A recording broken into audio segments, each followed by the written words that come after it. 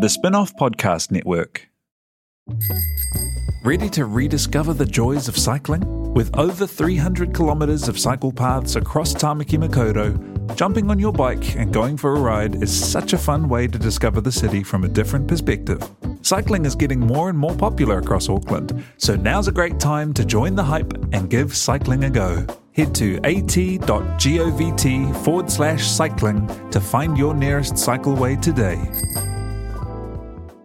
Are you making the most of your KiwiSaver investment? Generate is an award-winning KiwiSaver provider with a track record of strong long-term performance. Making a smart decision now could add tens of thousands of dollars by the time you reach retirement. Book a no-obligation chat with a Generate KiwiSaver advisor today at generatekiwisaver.co.nz/get-advice. A copy of the product disclosure statement is available at generatekiwisaver.co.nz. The issuer of the scheme is Generate Investment Management Limited, and of course, past performance does not guarantee future returns. Good game's fast game, whānau. Yeah, well, Ben's complaining about having to go. No, go. You guys start. I'm just texting. Just go. Wow, he's very edgy, I'll pick it up. He's I listen to a lot of podcasts. I'll get the gist real fast. Very well. Okay.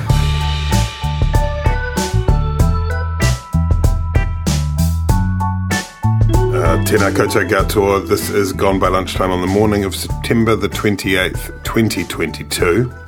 Thank you to Te Ahi Butler, our producer, back on deck. Me. E mihi ana ki a koe. Thank you to King Charles III, who's our head of state. Kia ora. Thank you to the bad boys of Brexit. Aww. And thank you to Spin-Off members. The wind beneath our wings. Ben Thomas is here, Annabelle Lee Mather is here, and Daylight Savings has shaken their cause, respectively.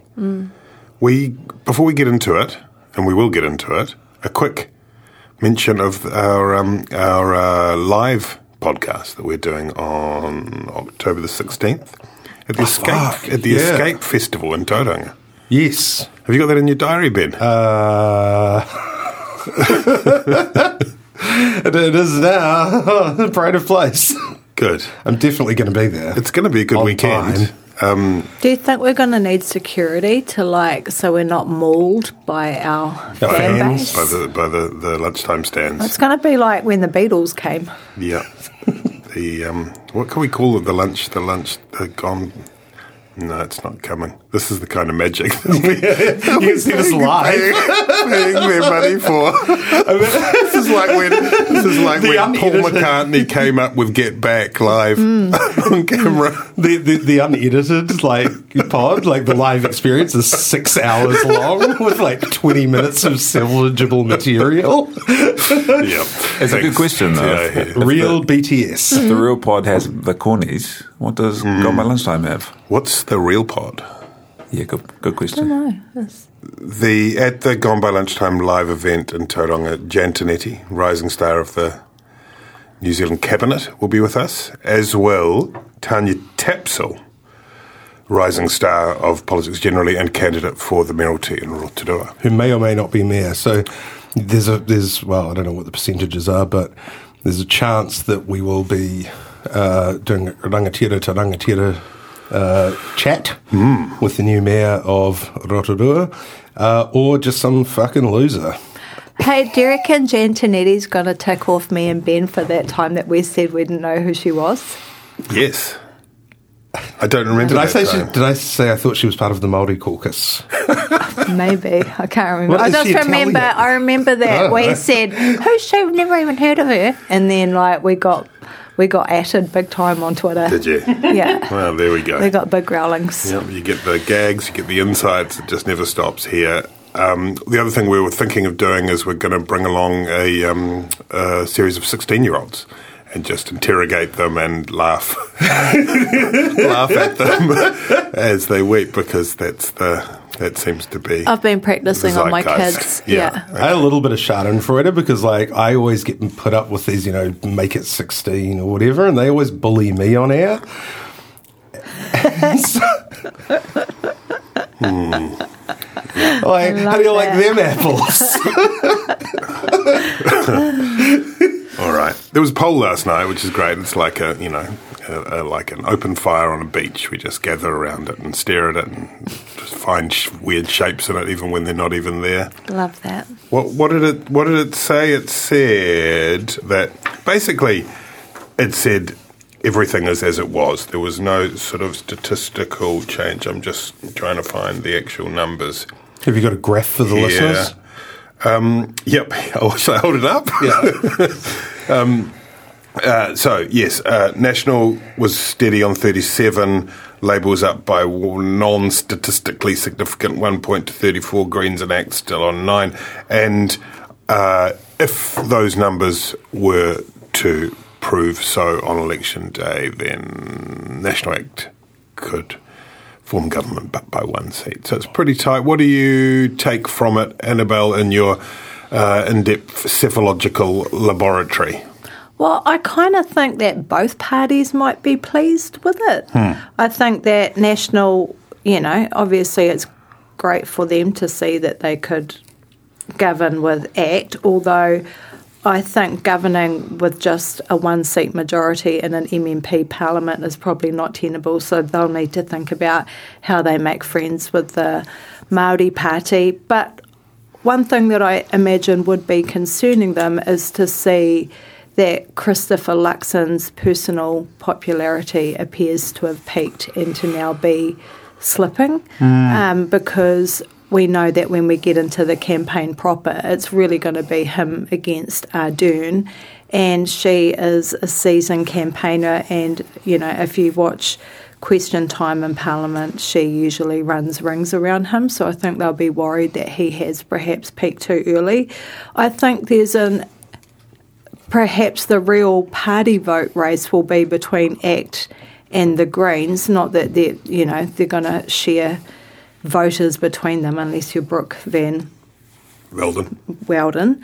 But in terms of their undecided vote, which of those two parties will be able to pick them up. And of course, the Māori Party look to be in a really key position coming into the election. And even if it's not a coalition as such, I think to be able to govern with strength and agency, the Māori Party are probably going to have to be there for either side, and it'll be about what those arrangements look like. Well, they've said very clearly that they couldn't countenance the idea of working in any government alongside ACT, haven't they? So they have, yeah.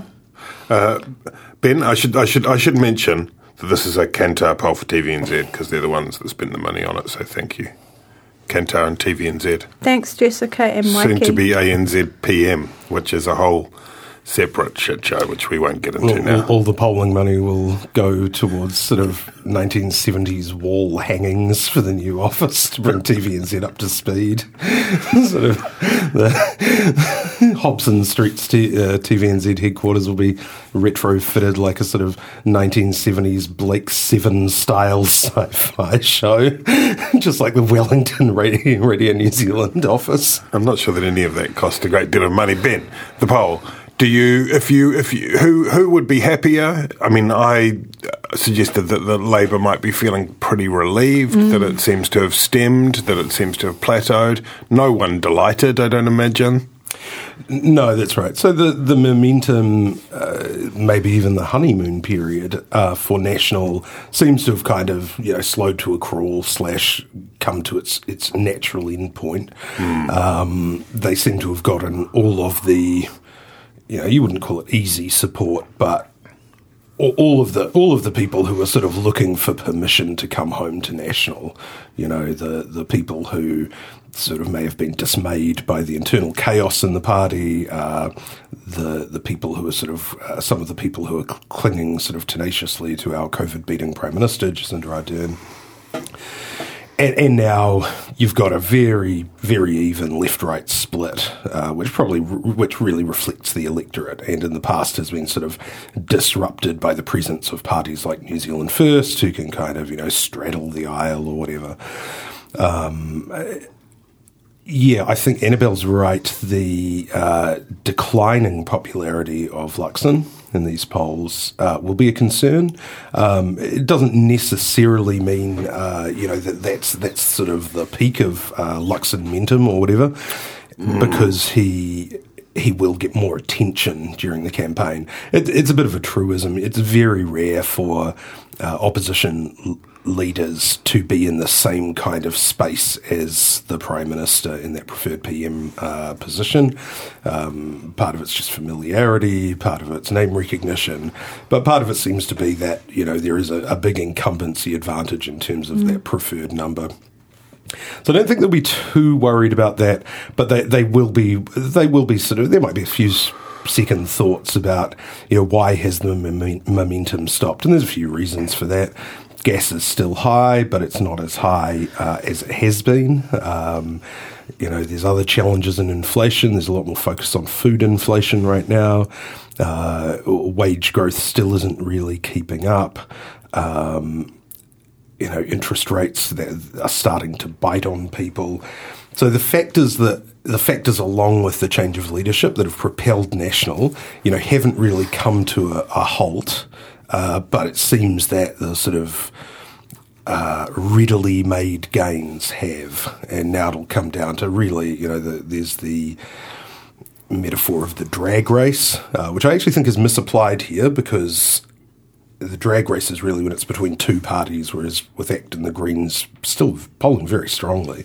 I don't think it quite translates. What about if it's outriggers or like with those what do you call motorcycles with sidecars? Sidecars. What about a wacky racist cartoon, Hanna-Barbera? 4-horse race, but like with there's the two horse horses on a horse. Yeah, or like there's two horses and then two like miniature ponies. Yeah, On it's the a Shetland pony riding a horse and they're racing each other. Yes. A Shetland pony on a horse with the leader of the party on the pony. No, on the... Yeah, go on. And then there's go a on. waka, which is the Māori party, but with wings. With wings. Yeah. The government will probably be pretty relieved. They've had a torrid few weeks. The cost of living payment sort of gradually wending its way through most of the populated areas of the earth, like some kind of 15th century explorer. and beneath the earth. In some cases. Attracting more sort of negative press for that. On the other, but then the upside is that people have now received their second payment and they've got a third one coming. And that helps. It That's does. the original purpose of God knows it was a hell of a cluster on the way through, but it doesn't change the fact that there are a large cohort of people who have sent some money up to their account. Yeah, and it will stop. That will give the government some pause, but it seems as if the sort of the natural forces have kind of done their work. Now, what the government will be, probably having a few sleepless nights about is the world economy. Things are not going great in Europe. Yeah, well, the UK, excuse me, the UK I think is interesting in terms of the way the battle lines are drawing up here, right? Because National in the last few days have gone on the income insurance as a jobs tax, and Luxon in the House yesterday had a pretty good line, which was given what the government has done with its promised capital gains tax and its tax on KiwiSaver fees, GST tax as it was described, can New Zealanders have hope that they will also reverse the jobs tax, tum to tum? But when you look at the UK and what happened there, with admittedly a sort of scale difference, when you had the mini budget from Kwasi Kwarteng and Liz Truss, which had a big cut in the top tax rate as its headline, and that has caused kind of a cratering in some sense, caused a currency crash, and now bonds crashed, and so it basically means that the in terms of the cost of the debt is much higher it backfired quite dramatically. Is there a danger for National of running the tax cut line given all of that kind of global economic swirl? There's a danger for both parties here. So with National, it's it's the idea that tax cuts are stimulatory, which they are. Then versus, for instance, if you want to draw an analogy, one of the most interesting aspects of the Liz Truss deal was putting a cap on energy prices. Now, that's quite regressive, right? It caps out the amount that everyone pays for their gas in particular, which is skyrocketing right now because of what's happening with Russia and Ukraine. And so it's regressive because poor people will still pay a relatively significant, around sort of getting up near 50%, 30 to 50% increase in their energy bills. Rich people will still only pay that amount. Costs the government a massive amount, huge amount. You're getting into percentages of GDP here, and perversely, it doesn't dampen down the demand, which is too much. And that's sort of what causes inflation, right? Too much demand, not enough stuff. So there's.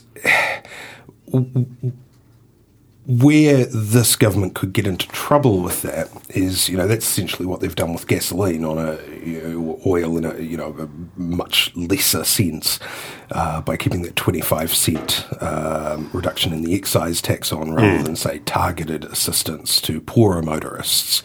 Right, so everyone who's filling up their 180 sort of litre SUV gets the same discount that everyone else gets, and they actually get more benefit out of it, and that's stimulatory, right? And with the by itself probably not too much of an issue, but if the government has gotten a taste for this kind of regulation of prices. And there's nothing to suggest they haven't, then we might see sort of, more action that way, that causes confidence to fall. And the other thing is government spending. So part of the reason the markets reacted so negatively to the Truss mini budget was that it still increased borrowing and debt. The government hasn't given, in part because of the big cost of these excise discounts, getting near $1 billion. And if they extend it through to the election, which they may feel they have no choice to, that's another $1 billion. That doesn't give them a lot of headroom in terms of where they've budgeted for contingencies and new operational spending in their budget for this coming year. Now, it's an election budget. They'll probably want to sort of, hand out a few treats, win a few votes. So they might be tempted to also borrow more. I think Luxon said that, they haven't ruled out borrowing in order to fund tax cuts and the rest of their plan. Well, he sort of was a bit back and forth this morning on that. And Labour are probably in the same position.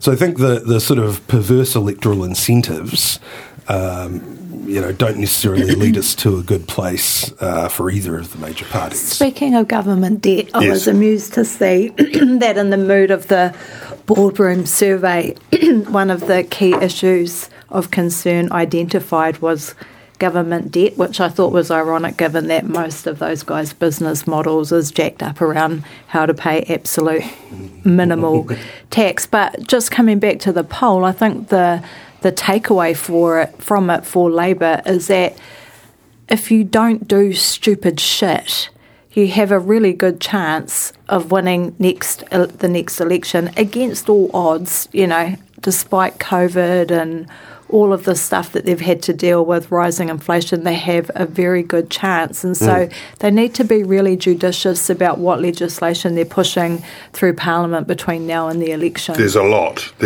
on the plate. Well, it's a fine balance, isn't it? Because there's sort of, do you pick your winners and be cautious? Do you be incrementalist, as Jacinda Ardern has said is her preference in the past?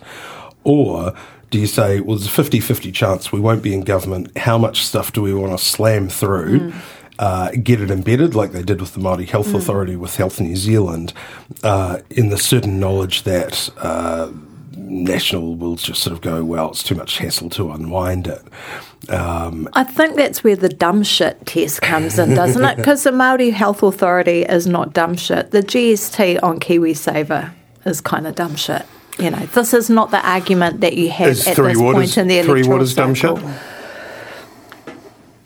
I think Three Waters... it literally is. It literally is. I mean, we have to fix our water assets. Like, we have a massive water asset problem. On the Hui, we do stories all the time about communities that either go without water or they drink brown water or they literally have no water. So something has to be done about it. I don't know if Three Waters... Income insurance, is that dumb shit?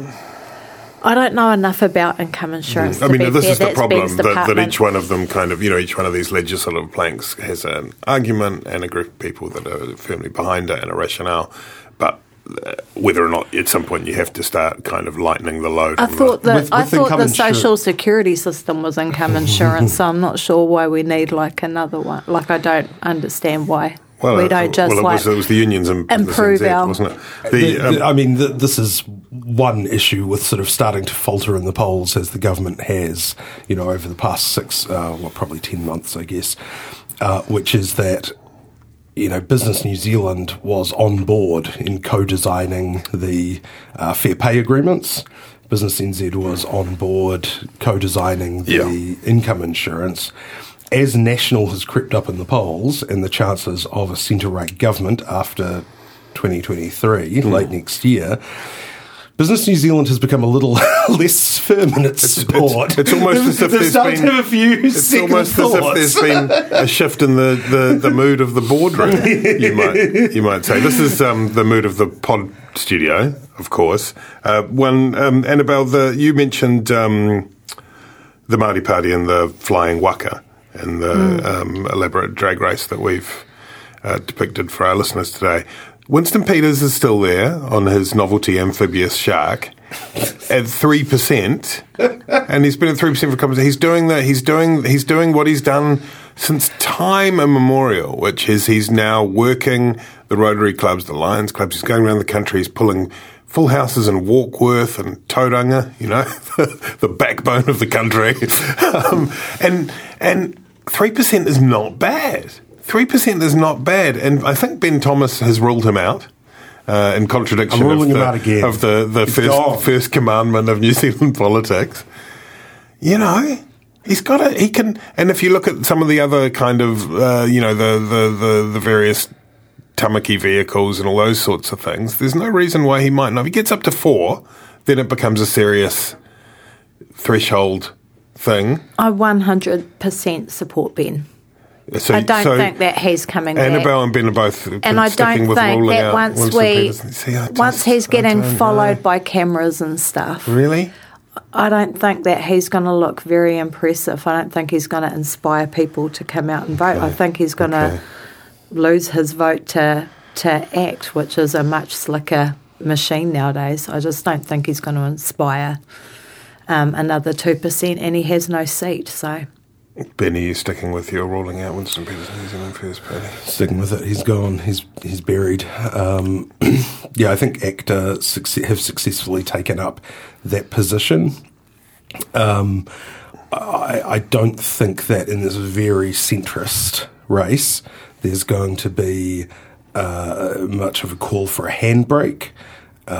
Presumably, at least some of the pool of potential Winston Peters voters will be having lucid moments and will remember that he wasn't, that he wasn't particularly much of a handbrake. But the handbrake, I mean, like in the history of New Zealand First's relatively short life, the handbrake has only been a relatively recent phenomenon, hasn't it? As a concept, I don't know. No, it's always been keep the bastards honest, right? Yeah, I guess and, I think with Luxon, if you were voting to change the government, do you need to vote for Winston Peters for that? If you were voting to keep Luxon on a short leash, well, is there a need for that? And if there is, you would probably be going for ACT, because ACT have very much pared down the prominence of their economic platform, which tends to be less popular, and they're very much...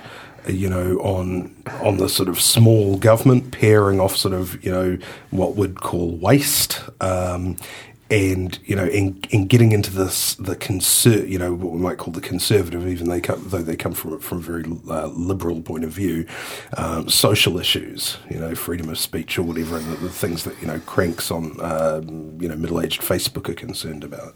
Okay. Well, look, we can listen back to this podcast after the election and see where we were. My prediction, so that we can cut this for an edit later on, is Winston Peters will definitely get back into Parliament.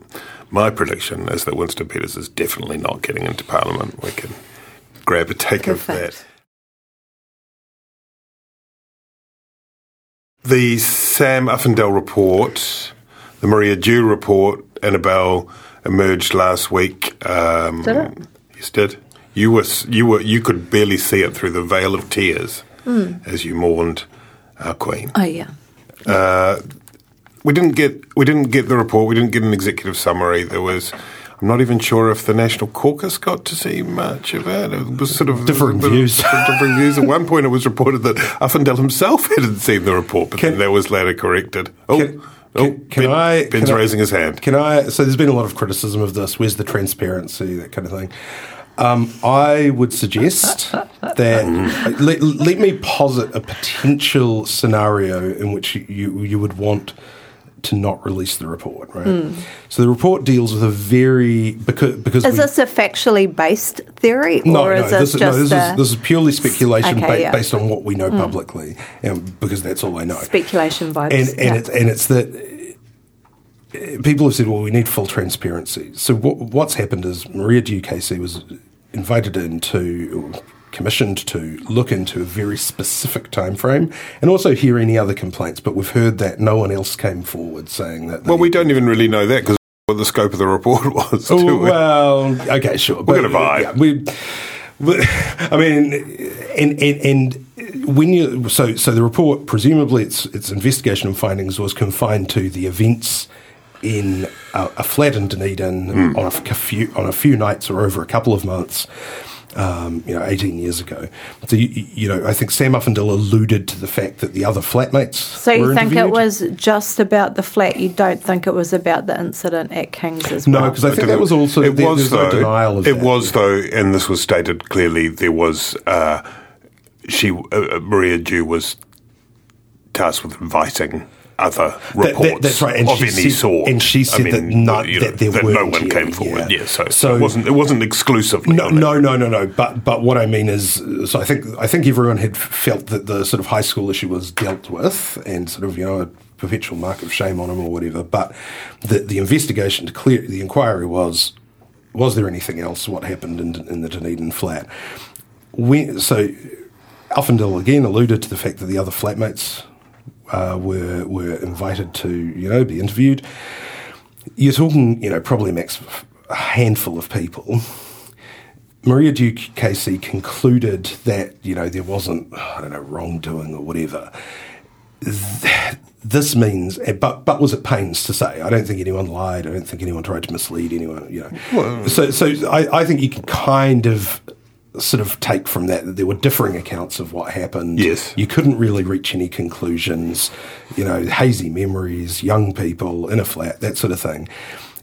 But you don't want to release a report. You wouldn't want to release a report which said, we spoke to this person who very generously gave her time, and then we found that her story didn't stack up. That's not a good way to treat somebody who's done that, because I don't think there's no suggestion anyone was at fault or anyone was lying about their recollections. Why wouldn't you? I mean, it's not like we know who she is. Well, you can redact her name and stuff, so why would that actually matter? Also, she has said she would like a redacted. She's on the record as saying she would like a redacted version of the report. I mean, it's a tricky one, isn't it? I mean, the other issue that raises, Ben, Annabelle, is where the evidentiary standard or whatever the term is, because we saw this with the Labour report, right? It's a similar. There are two differing accounts. The Labour report was released. It had adverse findings about the complainant's credibility. Yes. And then the complainant... Hang on, which Labour report are we talking about? This was the one into about... the Labour staffer. Yeah, a Labour staffer. And then the complainant was Then the complainants appalled. came to the spin-off and complained, wrote about how upset they felt about that report and about its findings. Then Andrea Vance wrote a column about how the complainant had misled her on factual issues. And, I would think that in terms of, even a complainant-led process, that's not necessarily what you actually want to expose people to. I think that wouldn't prevent you from releasing the executive summary, particularly when the person has said that they're okay with it. Yeah, I mean, maybe. Look, I mean, one of the interesting things was around the release of that report was whether or not it would prompt anyone else to come forward with anything, and so far that seems not to have happened.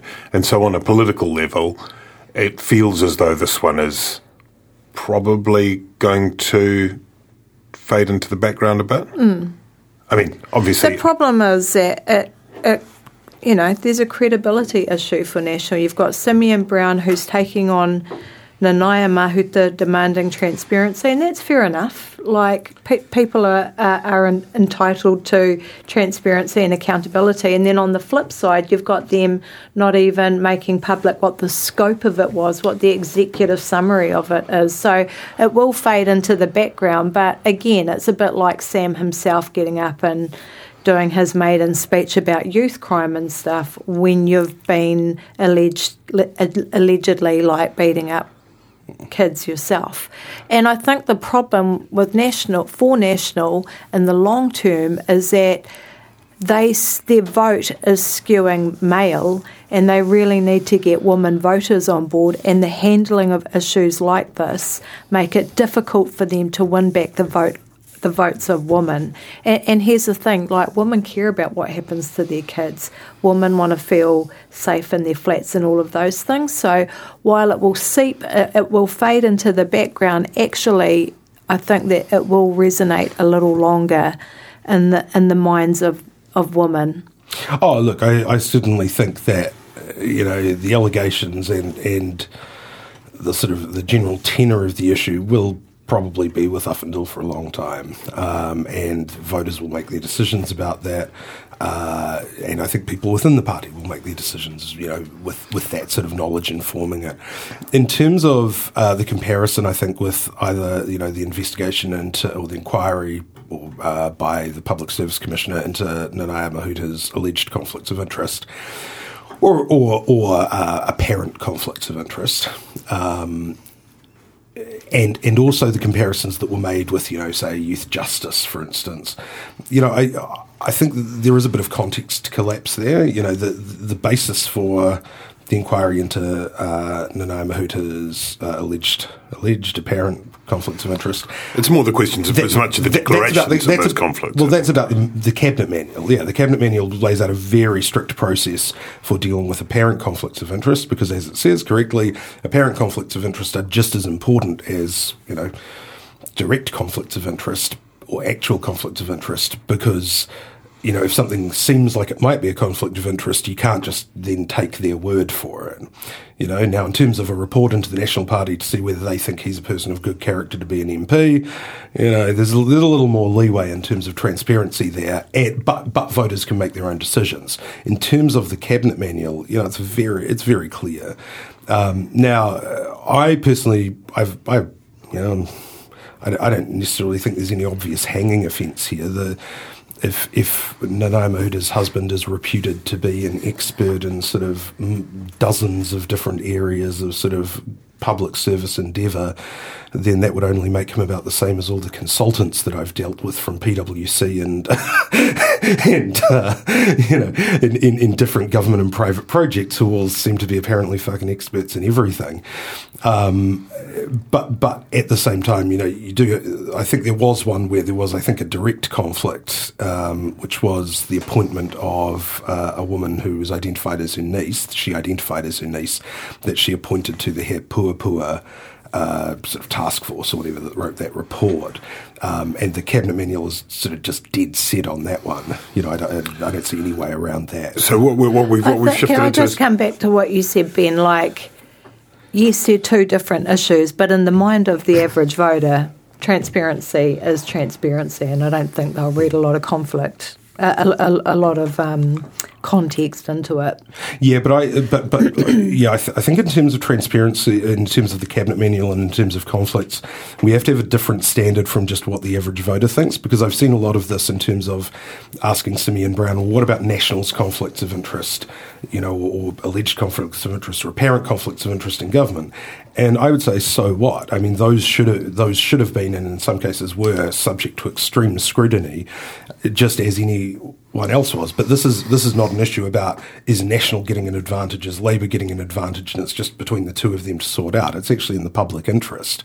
No, I'm not saying that. I'm just saying that it creates a credibility problem for National when they're demanding transparency, and rightly so on certain issues, but then they're not being transparent as they could be around the Sam Uffindale issue in the mind of the average voter. And about on the Nanaia Mahuta thing, just in case people haven't caught up with this one, Peter Hughes has said he's going to look into it, the Public Services Commissioner. He's going to look into these purported conflicts of interest related to her husband, and across a range of different government ministries. I think there's 3 or 4. Is this inevitable? Is it the right thing? Do you think there has been a nastiness that has filtered through some of the commentary on this? Yeah, well, let me preface this conversation by saying there's absolutely been a racist undertone to a lot of the commentary that we've seen online, not necessarily the reporting, but definitely the commentary on places like Twitter. Yeah, for sure. It's been unacceptable. Yeah, it's pretty gross. I think that it is the right thing to have an inquiry or an investigation. I think it's a shame it didn't happen sooner. If we're to look back at Nanaia's track record, she's pretty squeaky clean. There's not a whole lot of skeletons in her closet. She's known as an above board player. So I think in some ways it's been a mistake to let this issue just keep simmering away under the surface instead of cauterising it earlier. So I think it's a good thing that there's going to be an inquiry.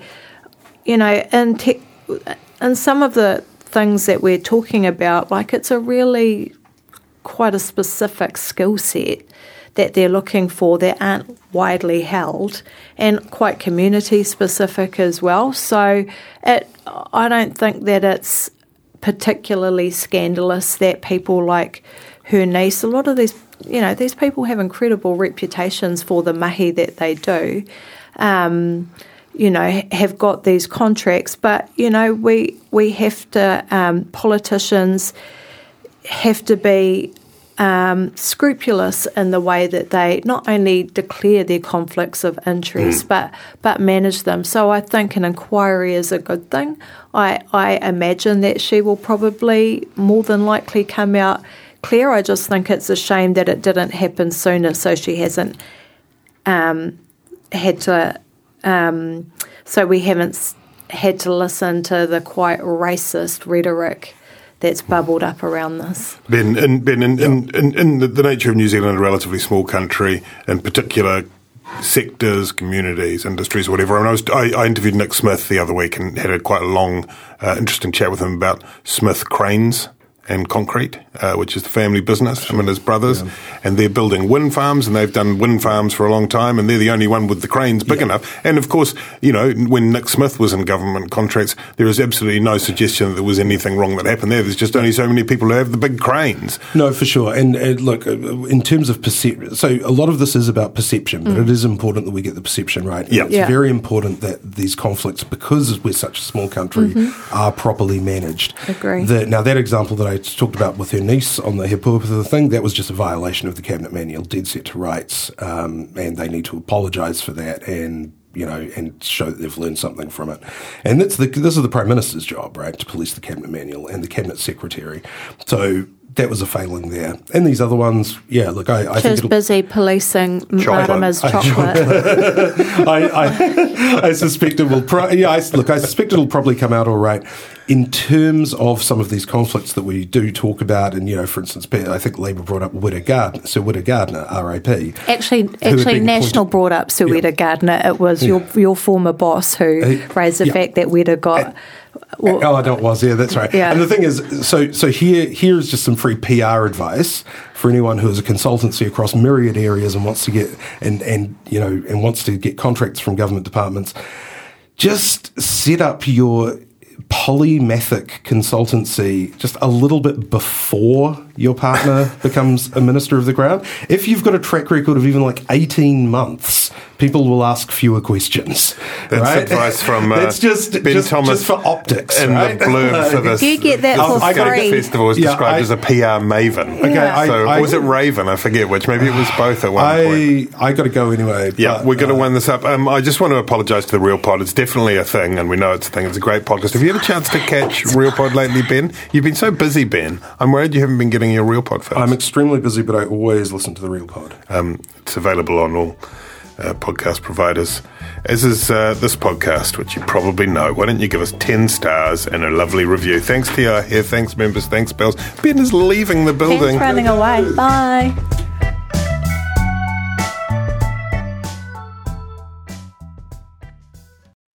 Kia ora e te iwi, Te Aihe Butler here, podcast manager at The Spinoff.